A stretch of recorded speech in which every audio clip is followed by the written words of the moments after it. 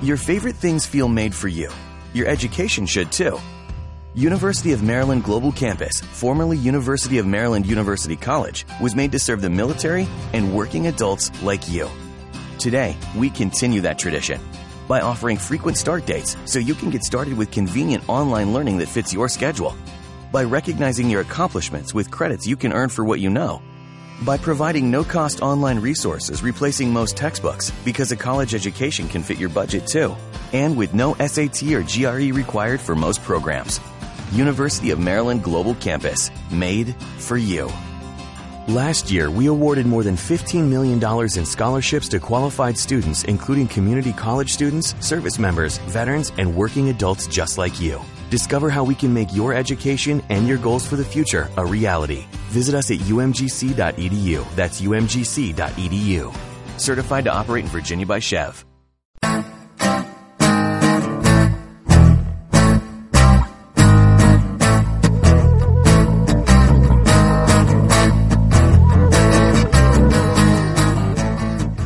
Hello, and welcome once again to the AFA Podcast, the official podcast for AnimationForAdults.com. This is episode 90, so if you're first joining us, welcome, first of all.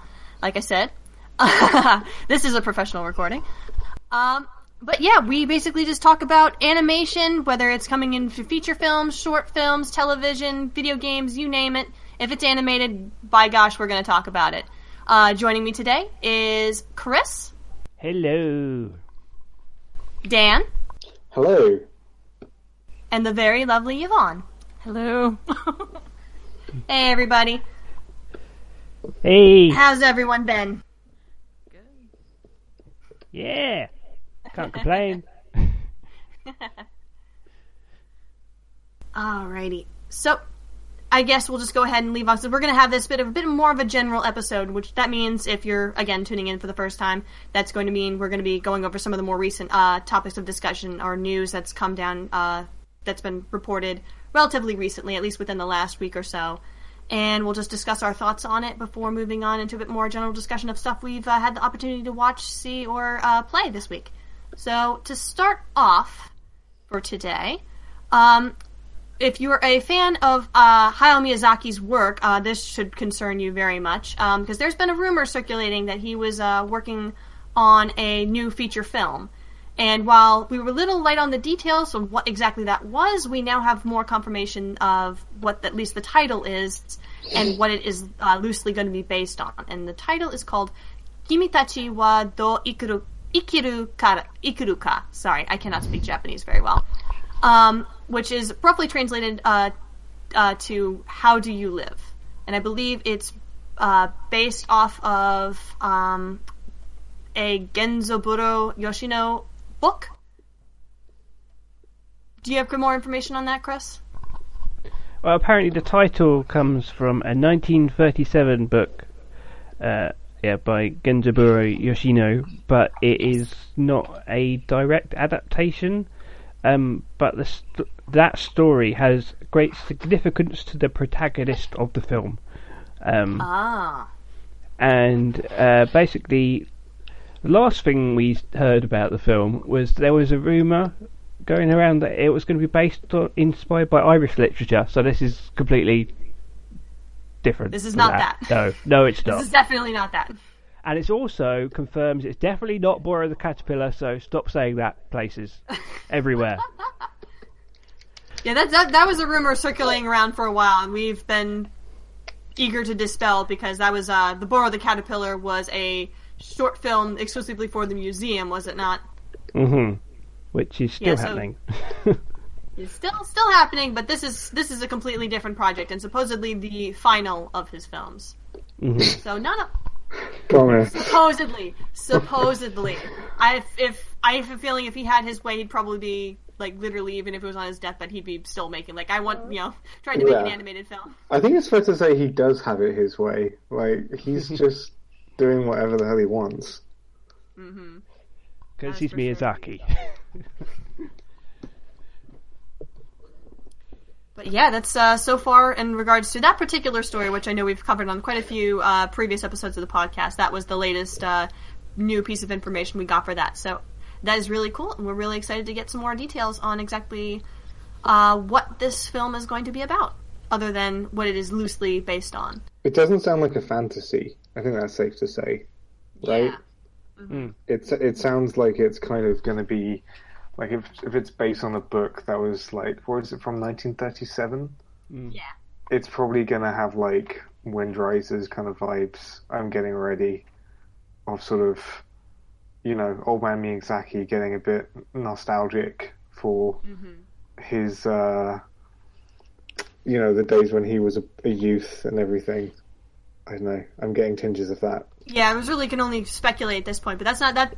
I don't imagine that's very far off. You've got a really good gut feeling when it comes to Ghibli and Miyazaki films, Dan.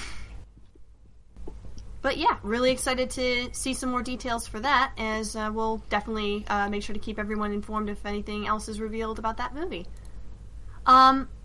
Next, since another thing we like to tend to talk about on the podcast is the Disney company, for sure, but more particularly, or specifically, the quote-unquote live-action remakes. Not live action! This one isn't. At least this one is. They have Yeah, a be few careful. actual I wouldn't semi want to. live-action ones. You got to get it right with Disney, otherwise they could take away our license to report on them in any capacity. Wow. But I know this one in particular, this is the remake of The Lion King, and I believe it's going to be directed by Jon Favreau, who also directed the remake of the Jungle Book. And the big piece of news coming out of that particular production is that they have pretty much the full cast list, or at least all the big league stars that are going to be involved in the cast of characters. And we already knew a few of them. Donald Glover is Simba, and I know James Earl Jones was going to be coming back to play Mufasa.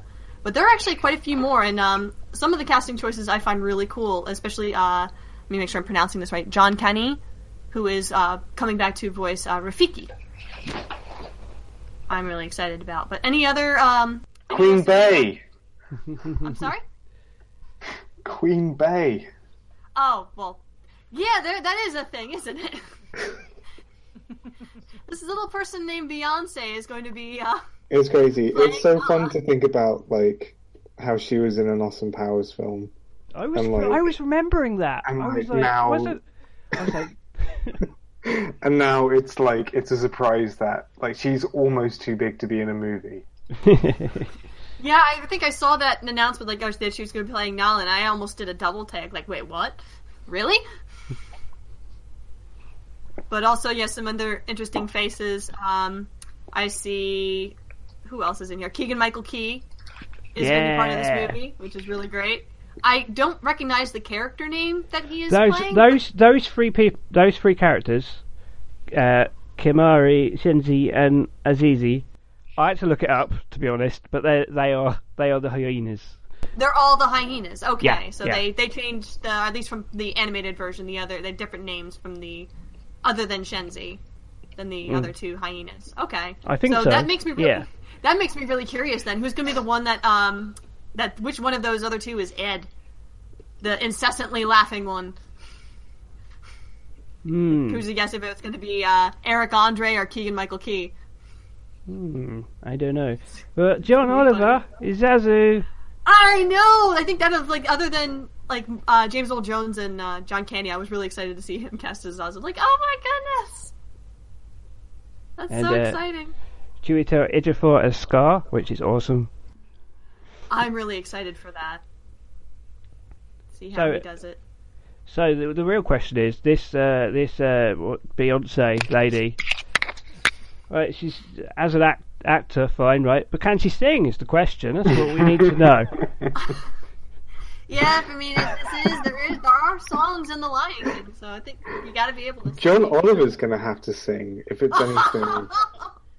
He I is. forgot, did he have a song? Well, no, so, I was listening in the car the other day because I swear it came on random, to, like, The Lion King, what's it? I Just Can't Wait to Be King. Yeah, he's got a line, isn't he? And He he's does. He's getting wildly out of wing. yeah, Rowan Atkinson sort of, like, talk sings Yeah. through it. Okay. It's like he was advised, no, you can't sing, mate, but just do, like, rhythmic talking. and that'll do the job. Unless they restore the bonus song "Morning Report" to. I don't think we need that. So I think that's just by Zazu. Yeah, I think I remember that as being like the really like the song he was actually singing, but I'm not sure if we need that necessarily. And that wasn't Rowan Atkinson when they did that, I'm pretty sure. Oh, okay. What I find really crazy about this is, like, it's the first time I remember, I don't know, at least for a while, like, a studio going expecting the public to go batshit crazy for a casting report. Like, at this point, it's just like a radio play. It's not. I don't know. I think there's such thing as, like, getting too excited too early. And maybe this is it. I don't know. They've not really hit. Sorry, Rachel. No, I was just gonna spout off in opinions. Like, maybe they're just, because they really don't have anything else to show in terms of promotion, that maybe this is just kind of a placeholder for when they actually put out. Because wasn't there a trailer or like a teaser trailer that they put out at D23? Yeah, they showed footage there that people went crazy for. Yeah. Oh, really? Oh, right. Apparently, it was basically the, opening sequence. Mm-hmm. So that exists, but we haven't. They're not ready to show that to the public yet. No, just the D23 people, just like the Infinity War trailer. You can't see it. It's not allowed. Even though it exists. The almighty word of Disney has spoken. But yeah, it's, if you're curious about the film, I know we've had some, the fact that this is going to be another Jon Favreau movie. I know said we're particularly split on the Jungle Book movie. I think I said I really enjoyed it. Dan, you enjoyed it. Chris, you weren't so hot on it. I don't like it. What's go ahead, Chris? So, like, you didn't like the Jungle Book. What version of the Lion King would you like? I don't want this one. Okay. No, I mean, I like the cast and everything, but I don't want to see the Lion King done in that style. It's so weird. Have you seen the musical? No. Okay. Because I've heard that, like, that turns it into something slightly different, and if it did that would be interesting. But I'm kind of with you in that I'm a little bit. So I didn't see Beauty and the Beast. No. Just because it looked so much like the cartoon, and also not quite. I don't know. These just all of these. And I know it's like a really sort of like cliche opinion to have now, but like all these like weird, not quite live action sort of CG remakes are just getting a bit much. Yeah, it's just like, I think I said this last time we mentioned them. Like, it takes so much effort to make a movie. Like, they could make a great new thing that we don't even know we want. Like they used to.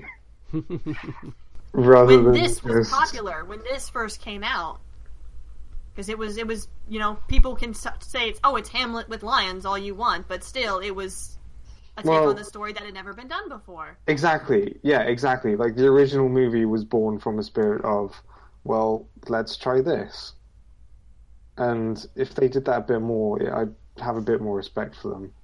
Like, let's do Kimba the White Lion, but with not White Lion.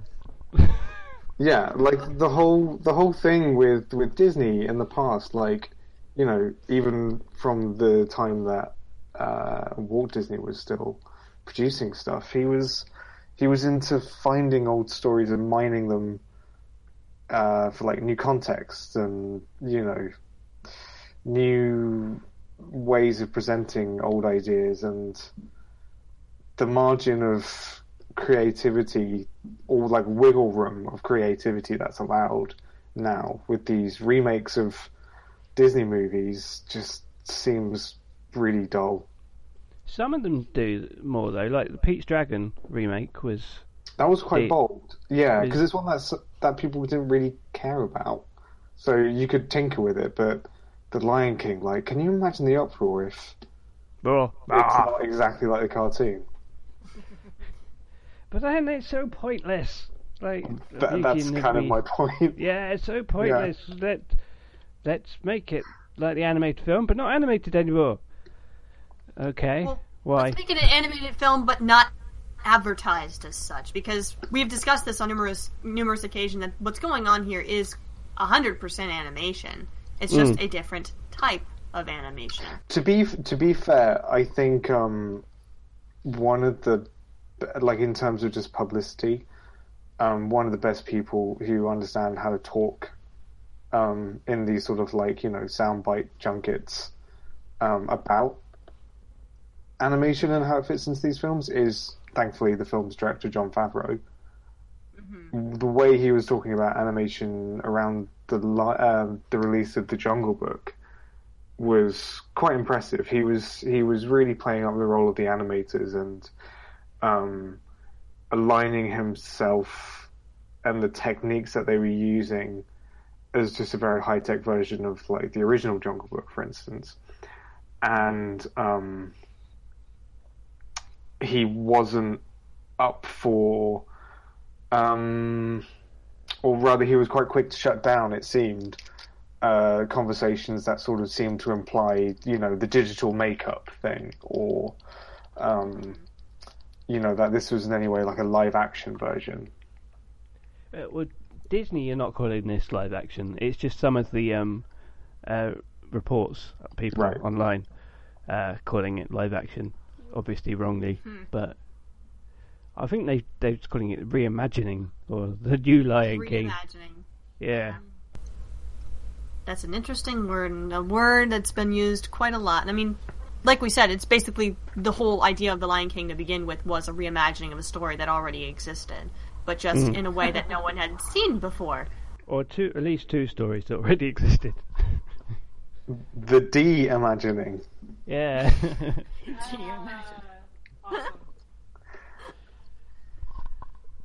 What else? What next? Okay. Yeah, so if anyone's interested in checking out that list, we'll leave the link in the show notes for the article. But we're going to move to television animation really briefly, because I know the reimagining or the redoing of the very popular property Teenage Mutant Ninja Turtles wrapped up relatively recently and on Nickelodeon. I think the show that began in 2012 finally finished. But already they're announcing a new series that will be taking place on Nickelodeon. And I believe they're recasting pretty much the entire, all the characters. Josh Brenner is going to be Donatello, Omar Miller as Raphael, Ben Schwartz as Leonardo, and Brandon Michael Smith as Michelangelo, etc. It is interesting to hear that they're the particular premise that they're going for seems to be more of what's the word? Like, if maybe you can help me out with this, Chris. It's more of a like modern / mystic vibe, I think, more so than some of the previous incarnations. No, it does say tapping into mystic ninja powers. I'm not quite sure exactly the tone it's going to have. But it's going to be 2D again, which is the right. Yes, that was the big difference between the last series. And it's called Rise of the Teenage Mutant Ninja Turtles. So it is sort of like a reboot, probably them from the beginning, obviously, for the new generation. And it'll be interesting to see what the visual style is, because it feels like TV animation has got over the point where they're like, everything has to be CG or the kids won't like it. Which is why we've got great things like the new DuckTales reboot and everything, which this shares a voice with. Does it now? Ben Schwartz. Ben is one of Schwartz. the... Yeah. Right. John Ralphio. John Ralphio. Is it Yeah. John Ralphio? I can't remember. Yeah, him. Yeah. So he's now a Ninja Turtle and a duck. That's an interesting combination. And also, apparently, there's a different take on April O'Neil this time. It's going to be voiced by an actor called Kat Graham, and this is the first time that April O'Neil is going to be portrayed as an African American character. So, interesting. And also, the voice director of the new series is going to be Rob Paulson, who is a voice actor legend. Known as the voices of as Pinky from Pinky and the Brain, and also Yakko from Animaniacs, and also one of the original Ninja Turtles, and also one of the more recent Ninja Turtles. But different ones. Was. If you're curious, if you aren't sure, if you haven't heard about it, he was the original Raphael, and he was cast as Donatello in the 2012 series, which was actually very entertaining. When I originally heard of that casting, I wasn't totally sure how to feel about it, but then saw the first couple episodes and see him get into the role, and it's like, oh, this is actually really fun, having him as Donatello. But so that's going to be coming down the line, and it's really hard to get a gauge on exactly what the tone is going to be. If it's going to be focused more on comedy, or if it's going to go the line of the 2004 series, which was a bit more faithful to the Mirage comics. It's hard to tell for sure at this point in time, but we'll definitely keep an eye on this particular series as it develops. As long as Michelangelo is still a party dude, then... Donatello does machines. Yeah. Raphael's got attitude. All the typical, mainstays of the franchise. Mm-hmm. That makes everyone... That makes it to keep the making series over and over and over and over again. But to wrap up our news section for the day, I definitely wanted to at least just make a mention of this because I believe it happened sometime since the last we recorded, I believe, was LA's Animation is Film has come and gone. From all accounts, it was a big success, and we, if you're curious on the kind of events that happened there, we have an article on the website authored by the lovely Jill. In terms of her particular visit to the event, and so if you're curious, you go ahead. We'll leave that in the show notes for you to check out. A couple of films that were in competition came out very, successful. There was the Breadwinner was the one to get the grand prize and the audience award, and the special jury prize was given to the Big Bad Fox and Other Tales. You might have heard us talk about both those films quite a lot on this very podcast and Indeed. This website.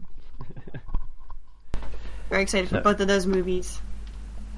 But yeah, so big success, and congratulations to them for such a successful festival, and look forward to seeing more in the future. If we're ready to move on, we'll see if we can go over to the water cooler and we can talk about some stuff that we had the opportunity to see or do with this, for this past week, or we just want to talk about. And Yvonne, since we haven't had you on the show for a little while, and I know you had a particular story you wanted to share, how about we start with you? Sure. So, as you all know, we had our second annual Annie Best of Fest, September 29th and 30th. And I'm so mad I couldn't get there. It was really good. I mean, we had so much more content. I can't believe the amount of stuff that we've done this last year. I was putting together the pitch deck for our. If you're interested in sponsorship, please reach out.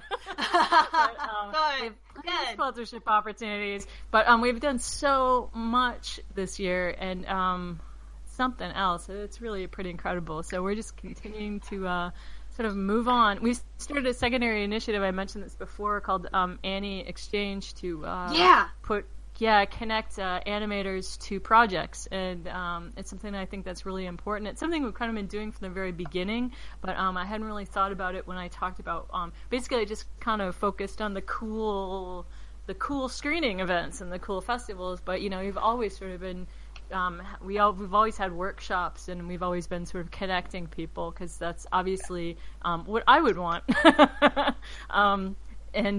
So being informed as a freelancer, and it's something we're trying to do. So for Best of Fest, I'm getting to the main story, but for Best of Fest, we had this speed pitching event, which we're going to stop calling it that because it was super confusing for a lot of people. Like they weren't sure what they were supposed to bring.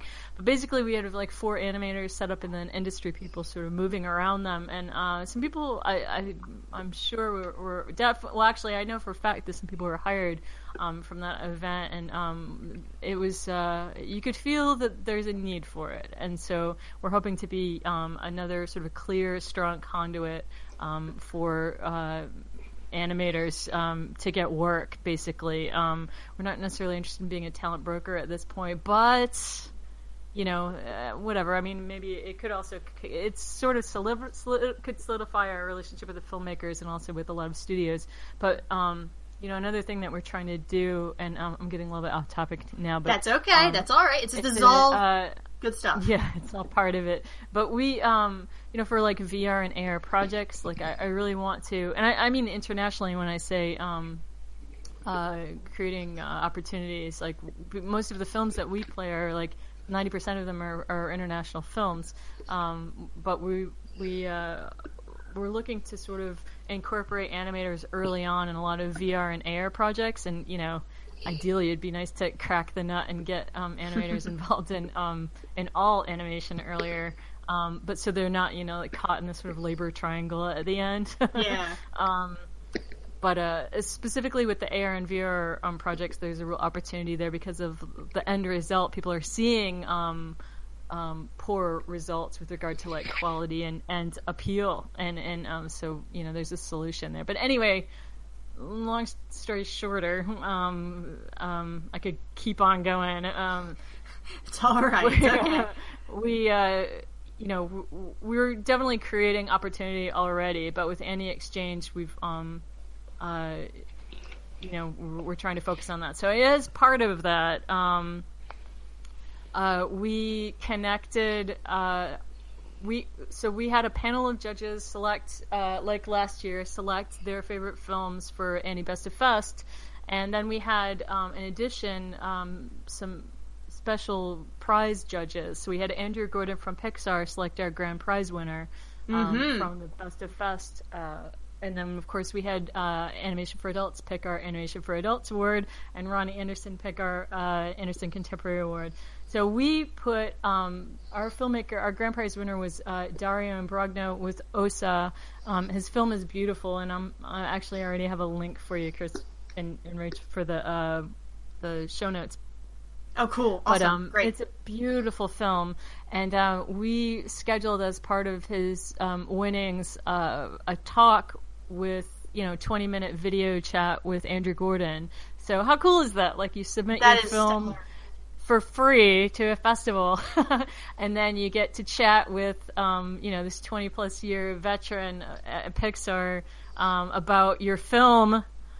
Not just meet with him, but talk about your film that he's handpicked. Like, how great is that? And it's oh my gosh, a reason to get super pumped up for sure. So exciting. So and I initially I was just like, all right, well maybe we'll do like some sort of like promotional thing, and they can both say hi, and we'll use that in social media. And then the thing is, like, they started talking, and I was just like, this is awesome. Like I just kind of stepped back. We had like one little moment where they could have had enough, but they just wanted to talk to each other, and that's the thing. Like they just wanted to chat, and I was just like, this is the most important thing. So I grabbed a screenshot to prove that happened, and chatted with the both of them, separately, but they may very well wind up collaborating on something, and that is the whole point. That is the whole point of it. That is super duper fantastic, and it's really great, and an opportunity that should happen more often. Exactly.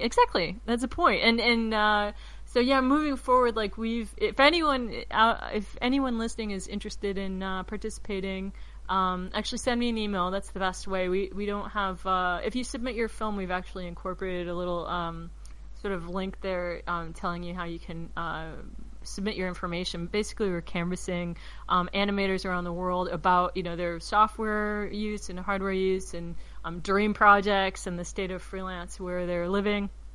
and sort of if they've worked on AR and VR projects. It's not just for AR and VR projects, but basically, you know, that's still big scope though, all around the world.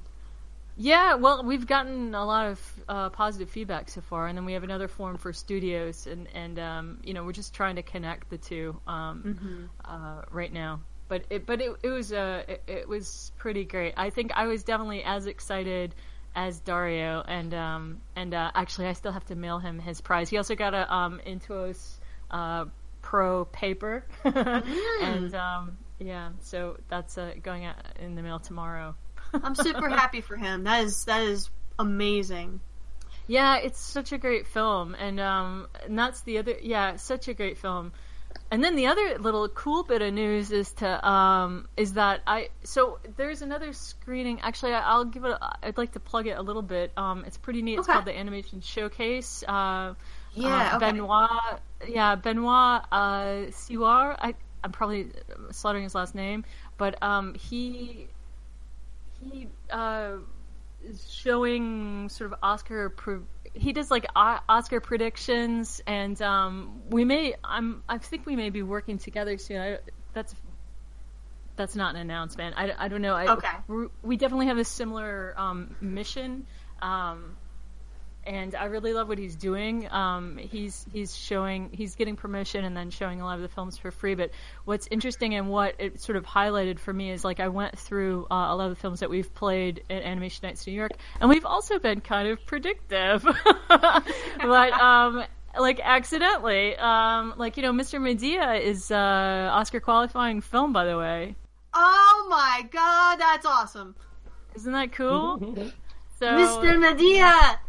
Which is for everyone who doesn't know, it was our Animation for Adults award-winning film last year. Yep. First it's awesome. Yeah. That film was wonderful. So good. So, yeah, very exciting. But, and then a lot of the films that were in the Animation Showcase at Soho House the other day, we also played at Animation Nights New York. So I'm just kind of talking to them about sort of the industry network,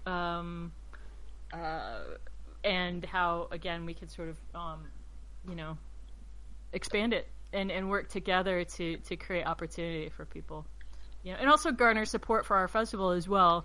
But first and foremost, to, you know, create opportunity and exposure for animators. Oh my gosh, it's really exciting, right? It's really exciting. Are amazing, just hands down. Like, I'm not worthy. You are an amazing person.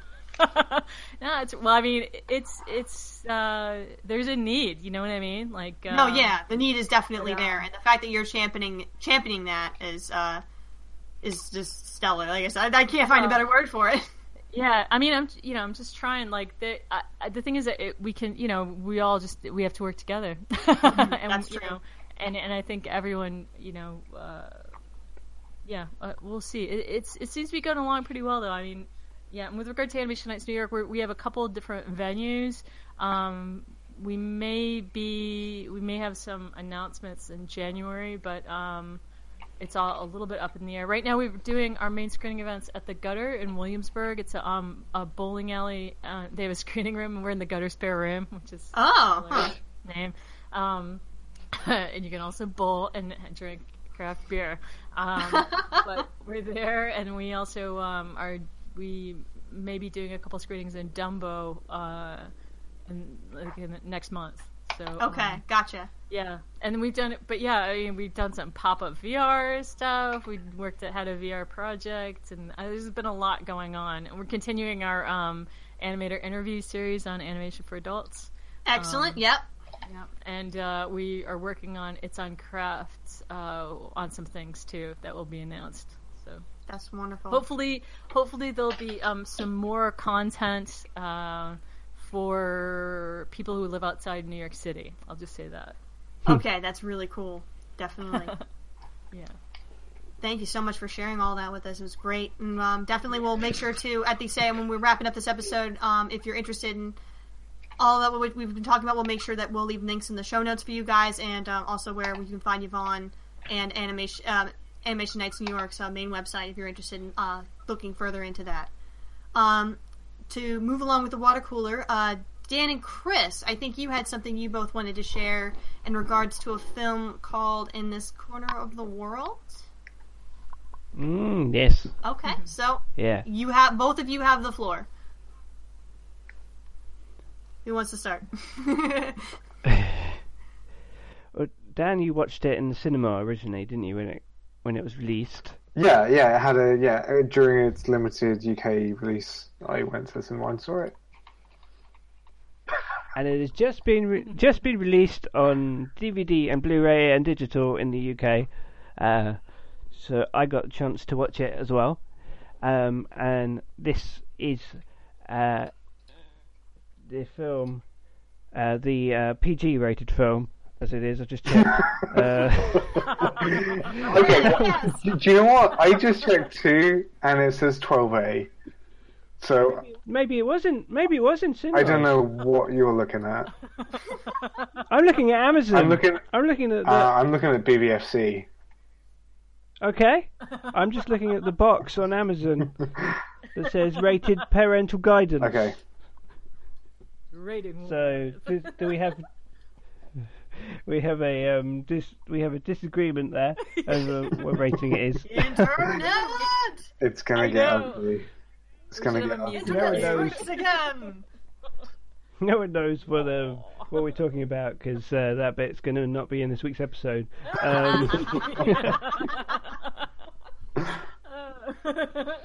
Yeah, but this is it's set. It opens in like early 30s, isn't it? I think. Or, yeah. In Japan, and it's about a young girl. And it sort of starts when she's like really young, but it what happens is she ends up moving away from her family to move in with her husband. It's like basically an arranged marriage. It's not so much an arranged. I've never seen this happen before. Like in any, it's not an arranged marriage. It's just like it's like he's just like pointing his finger on a map without looking and gone. Oh, that one. Yeah, I want that one. That'll do. We'll see how that works. It's crazy. She has her life completely uprooted, based on basically the whim of like a dude who's like, I better get married. Interesting. Oh man, that's horrible. So she moves in with the family, and basically the Second World War happens pretty much. And the where they live is a place called Kure, which is outside Hiroshima. And I believe she lived in Hiroshima originally with her family. And her name is Suzu, and it's obviously a story of the war, but like from the little people's perspective. They're not the soldiers. Well, maybe the men go to war, but it's like the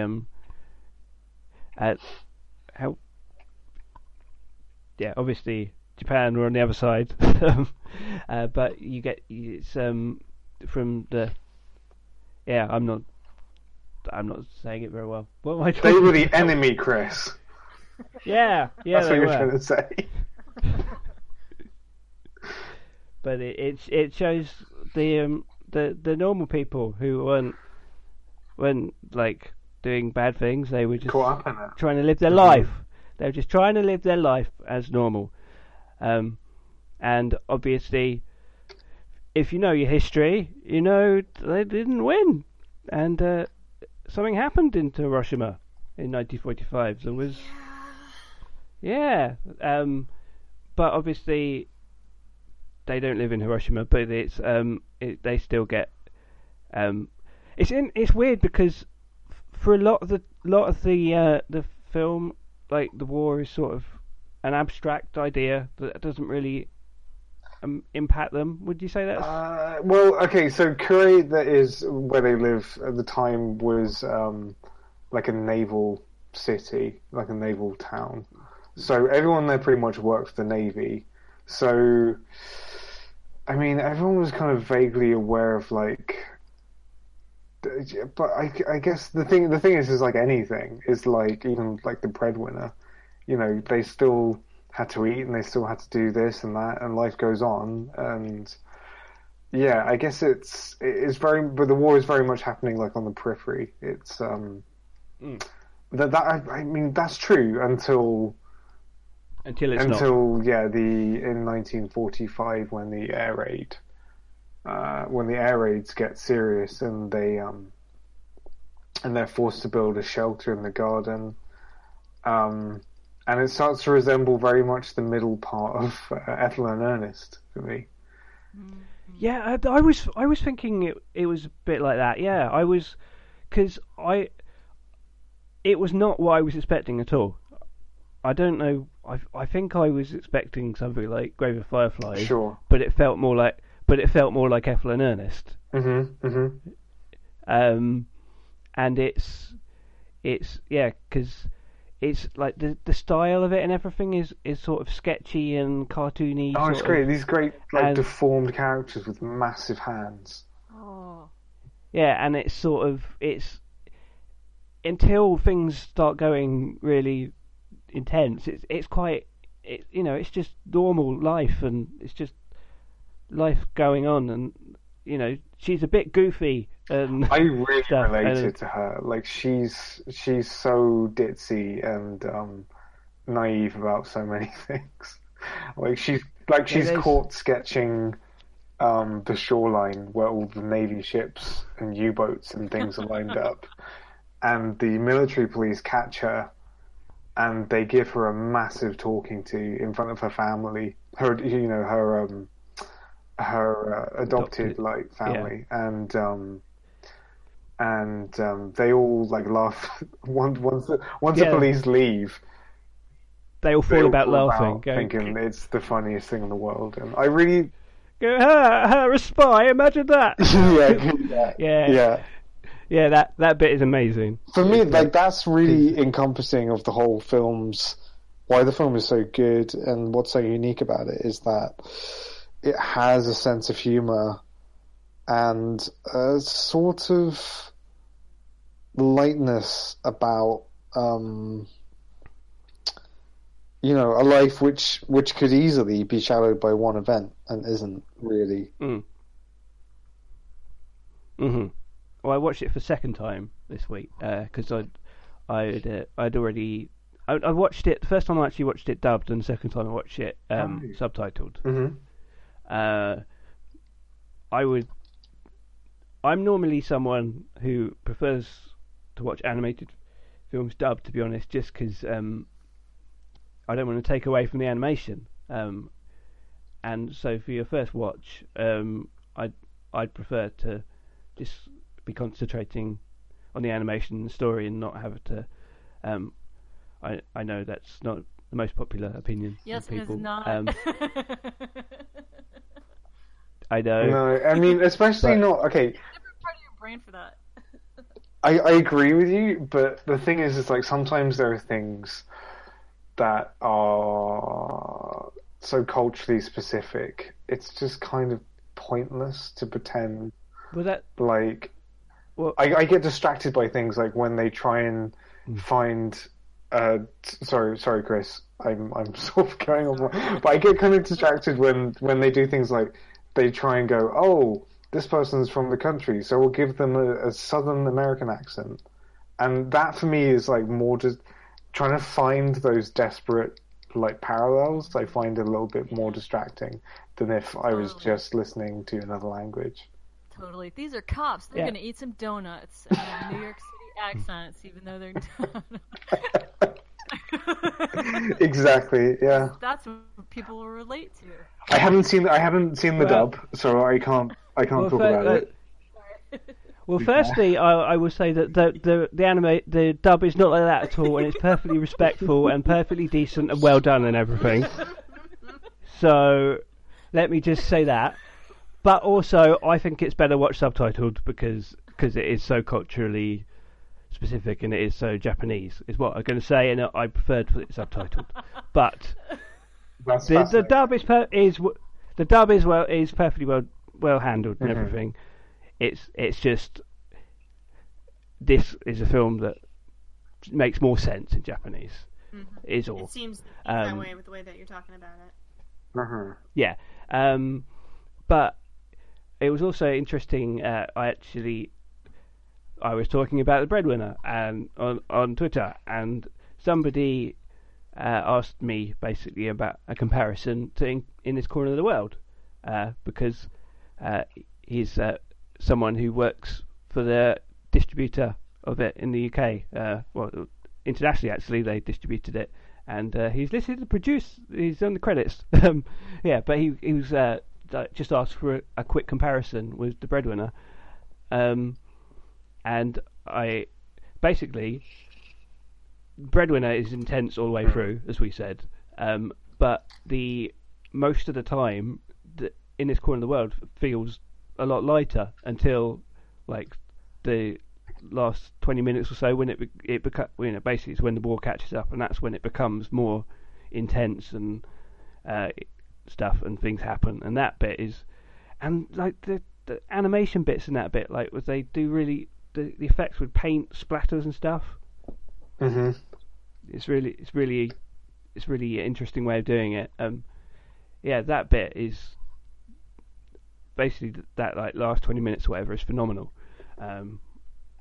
And it does some things. We're not going to talk spoilers, but it does some things that are impactful.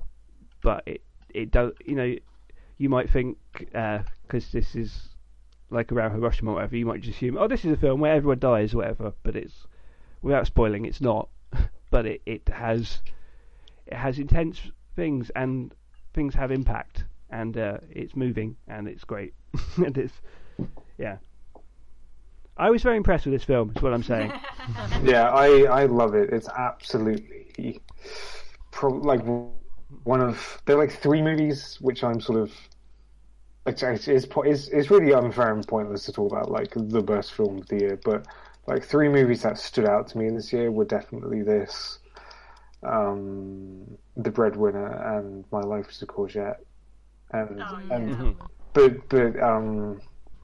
I was worried. So I saw The Breadwinner, and then I watched this again, In This Corner of the World, and I was worried that, I mean, they're very different movies trying to do different things, but I was worried that, it would seem like too cute after seeing The Breadwinner. And it really isn't. It's really mature. It's got, it deals with, I don't know, just how harsh life can be on everyone, and the story doesn't seem any less like significant next to, a harsher world, that would probably be, what's the word, a world that's completely overtaken by terror. It's not that world, but it's yeah. I know. I love it. I love it very much. And I saw it when I first saw it, I hadn't been to Hiroshima, and then late this summer I went to Hiroshima, and I've visited and spent a very intense day, a couple days, in the city, and it's a beautiful place, and it looks very much like the place in the film, and it's sort of been the film's been sort of lovingly adopted, for obvious reasons by the city. There was lots of like posters of the film everywhere. Oh wow! That's great. But the thing that the theme that really stuck with me in relation to the place itself was that it's like about rebuilding. It's about things being torn down, and just pure human spirit being the thing that gets things standing again. And that was what I was thinking of when I was watching it the second time. very much. Yeah, it's great, and I really recommend checking it out because it's a really good. I don't use this word very much, and I mean it in the best sense. It's a really good cartoon.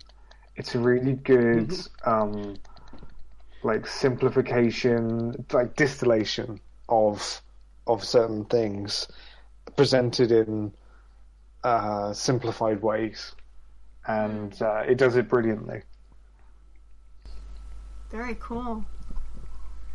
Yeah, it's definitely a film. Before the year is over, I have marked down on my list, and I think I should be able to get access to it soon to watch it. So when I do, I'll make sure to let y'all know my thoughts on it. But that's really high praise coming from both of you, and I trust both of your thoughts when it comes to film. So definitely going to move that higher up on my list and see if I can get that sooner rather than later. It's really hard, like, we're moving on from the water cooler, that you guys done so awesome things. Yvonne's been moving and shaking these great stories from Annie. Dan and Chris, you get to see a really incredible animated film. I have been kind of out of it this past week. It's been a bit of an emotional roller coaster, so I haven't really had a chance to watch too much. If I've watched anything, it's been mainly comfort stuff. But, I won't go into the details, but it was, looking for stuff that I knew would give me a warm, fuzzy feeling, or at the very least, something that's visually interesting that would make me laugh. That's important stuff. That's just as important as anything else. Yeah, but I went to a source that I didn't expect to go to. I kind of tried it out in a whim, and I ended up enjoying it a lot more than I thought I would. At least the stuff that I had yet to see. It's a series that both Chris and I have discussed before on this podcast, and it was a series that kind of started on Rooster Teeth. That's very heavily inspired by Japanese animation and themes and stuff, and it's called RWBY. Oh. All right. We have, like I said, we've discussed this before. We've discussed mainly like the earlier seasons because they're up to their 5th season right now, which is currently airing on the website, and I been able to get access to some of the newer episodes, and I had to backtrack little ways because I remember I'd watched halfway through the 3rd season, I think, and they've released so many episodes. Like they finished the 4th season, I think, last year, and so I was basically just playing catch up with this thing. And I remember being intrigued by it. Like there's some really neat ideas, but the animation was definitely because they were going for I really don't know really the kind of style. How would you define it, Chris? I remember, did we define it before and I just forgot? How does one describe the animation present in RWBY? Because it's a little bit of everything. Well, it's 3D CG, but it's trying to imitate anime. Really, it's anime influence. Yes, definitely. It looks like cel shaded, right? Kind of, yeah. That would be the old-fashioned term. Mm-hmm. Yeah. And, I mean, it's, you definitely, if you go back and watch, the earlier seasons, you definitely see where it's, rough around the edges, and, they're still trying to work out how they want to portray, or show the story that they're creating. And it had a very, kind of it takes place in this magical high school where, kids are, being trained to be called hunters or huntresses, where they go and defeat these evil creatures that they're not entirely sure they understand, but feeds off negative emotion. And I mean, it was fun, and I liked some of the characters, and it had some genuinely nice moments of humor, but not really too much for me in the way of plot. But that's when I picked back up where I left off, and that's I think where the episodes where I started into where I am currently. They were really moving and shaking on the plot. They had some really interesting moments with the characters and how they're developing the world. Seasons 4 and 5, from what I can see, you've left the school and are now really actually exploring the other different parts of the world proper. All the main characters in the main team, which is one of the different acronyms for the title of the show. Ruby, Weiss, Blake, and Yang, which are the 4 primary main characters. They've all gone their separate ways. They were originally a team in the first couple seasons, but because of what happened in the 3rd season, they all had to go their separate ways for whatever reason. And so you'll go back and forth between what Ruby's doing, what Weiss is doing, what Yang's doing.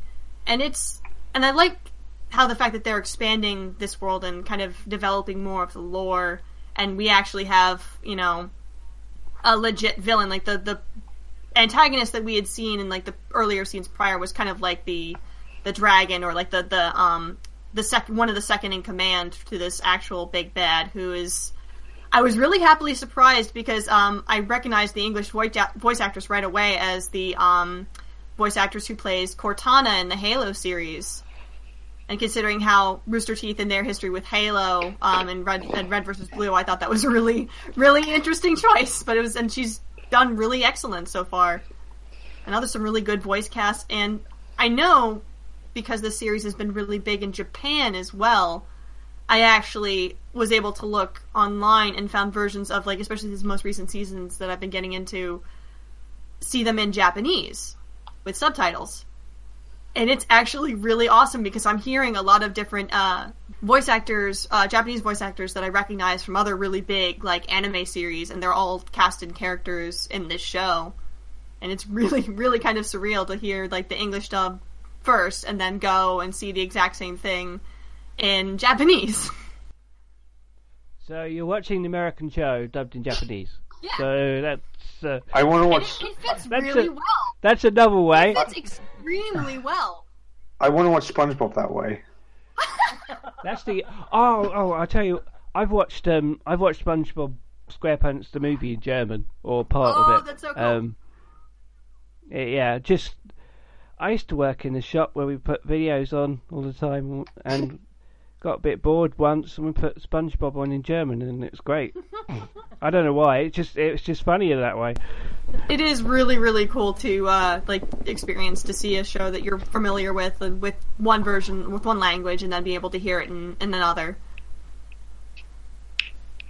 But no, yeah, it's actually I really like how far RWBY has come in terms of the series. I mean, you definitely notice a change in the look once you leave season 3 and enter season 4. Like, there's a lot of, you know, character design changes, and I don't know, there's just something about the animation style that, in terms of, it looks more refined than it was originally. Did something change in the budget at that point? Did they sort of start going, because it was originally a web series, and then did it go on Netflix or something? No, I don't think it's on Netflix. I think it's still primarily on Rooster Teeth, but Rooster Teeth, I think, probably has definitely a lot more of a budget.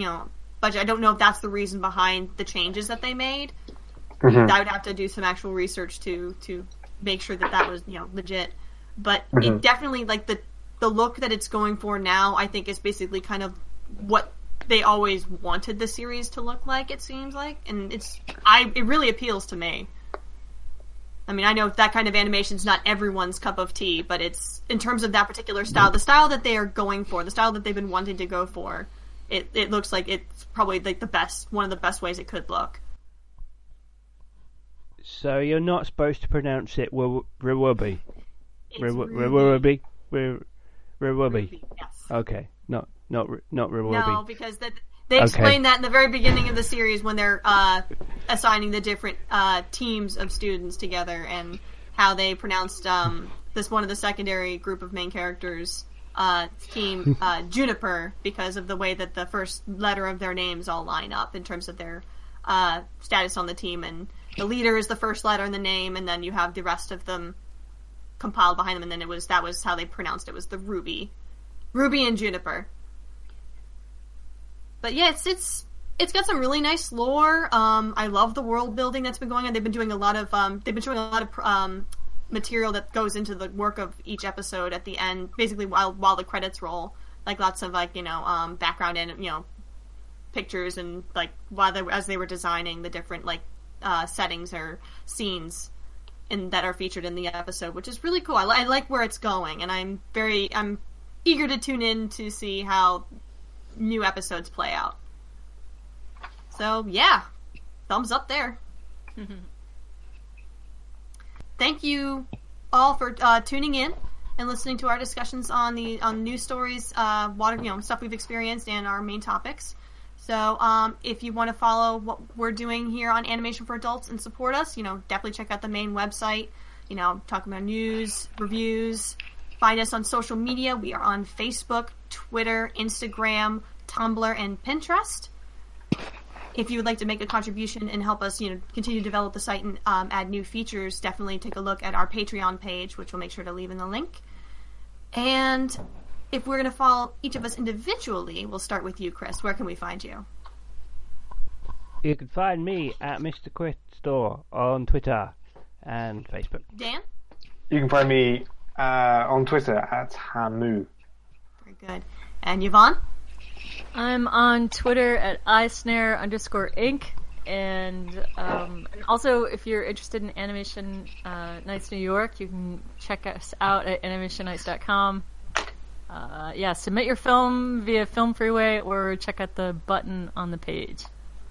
Yeah, and definitely look into the that animation, connecting. I'm sorry, but the name's escaping me now. I'm sorry.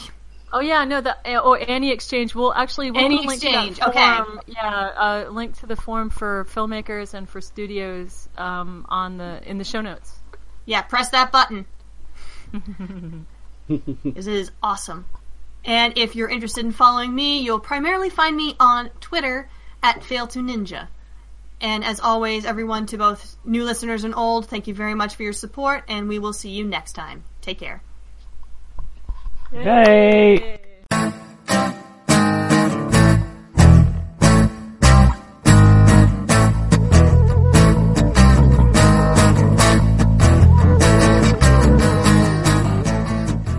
Everybody needs just the right amount of fuel to get going in the morning. For some, a nice McDonald's egg and cheese bagel is just enough to do it. Others might prefer a McDonald's bacon egg and cheese bagel. Or perhaps a sausage egg and cheese bagel. And there are those where nothing will do but a hearty McDonald's steak egg and cheese bagel. 4 different breakfast bagels to get you going. Tomorrow morning, give your engine a head start at participating McDonald's. Ba-da-ba-ba-ba. If you could put all the wonders of the world into one place, you'd end up with something very much like Key Largo. Key Largo is not only the gateway to the Keys, it's the launching point for the untamed Florida Everglades. In fact, from snorkeling our living coral reef to fly fishing the Everglades backcountry, Key Largo offers the best of both worlds. For more about Key Largo and the latest safety protocols, visit flakeys.com/Key Largo.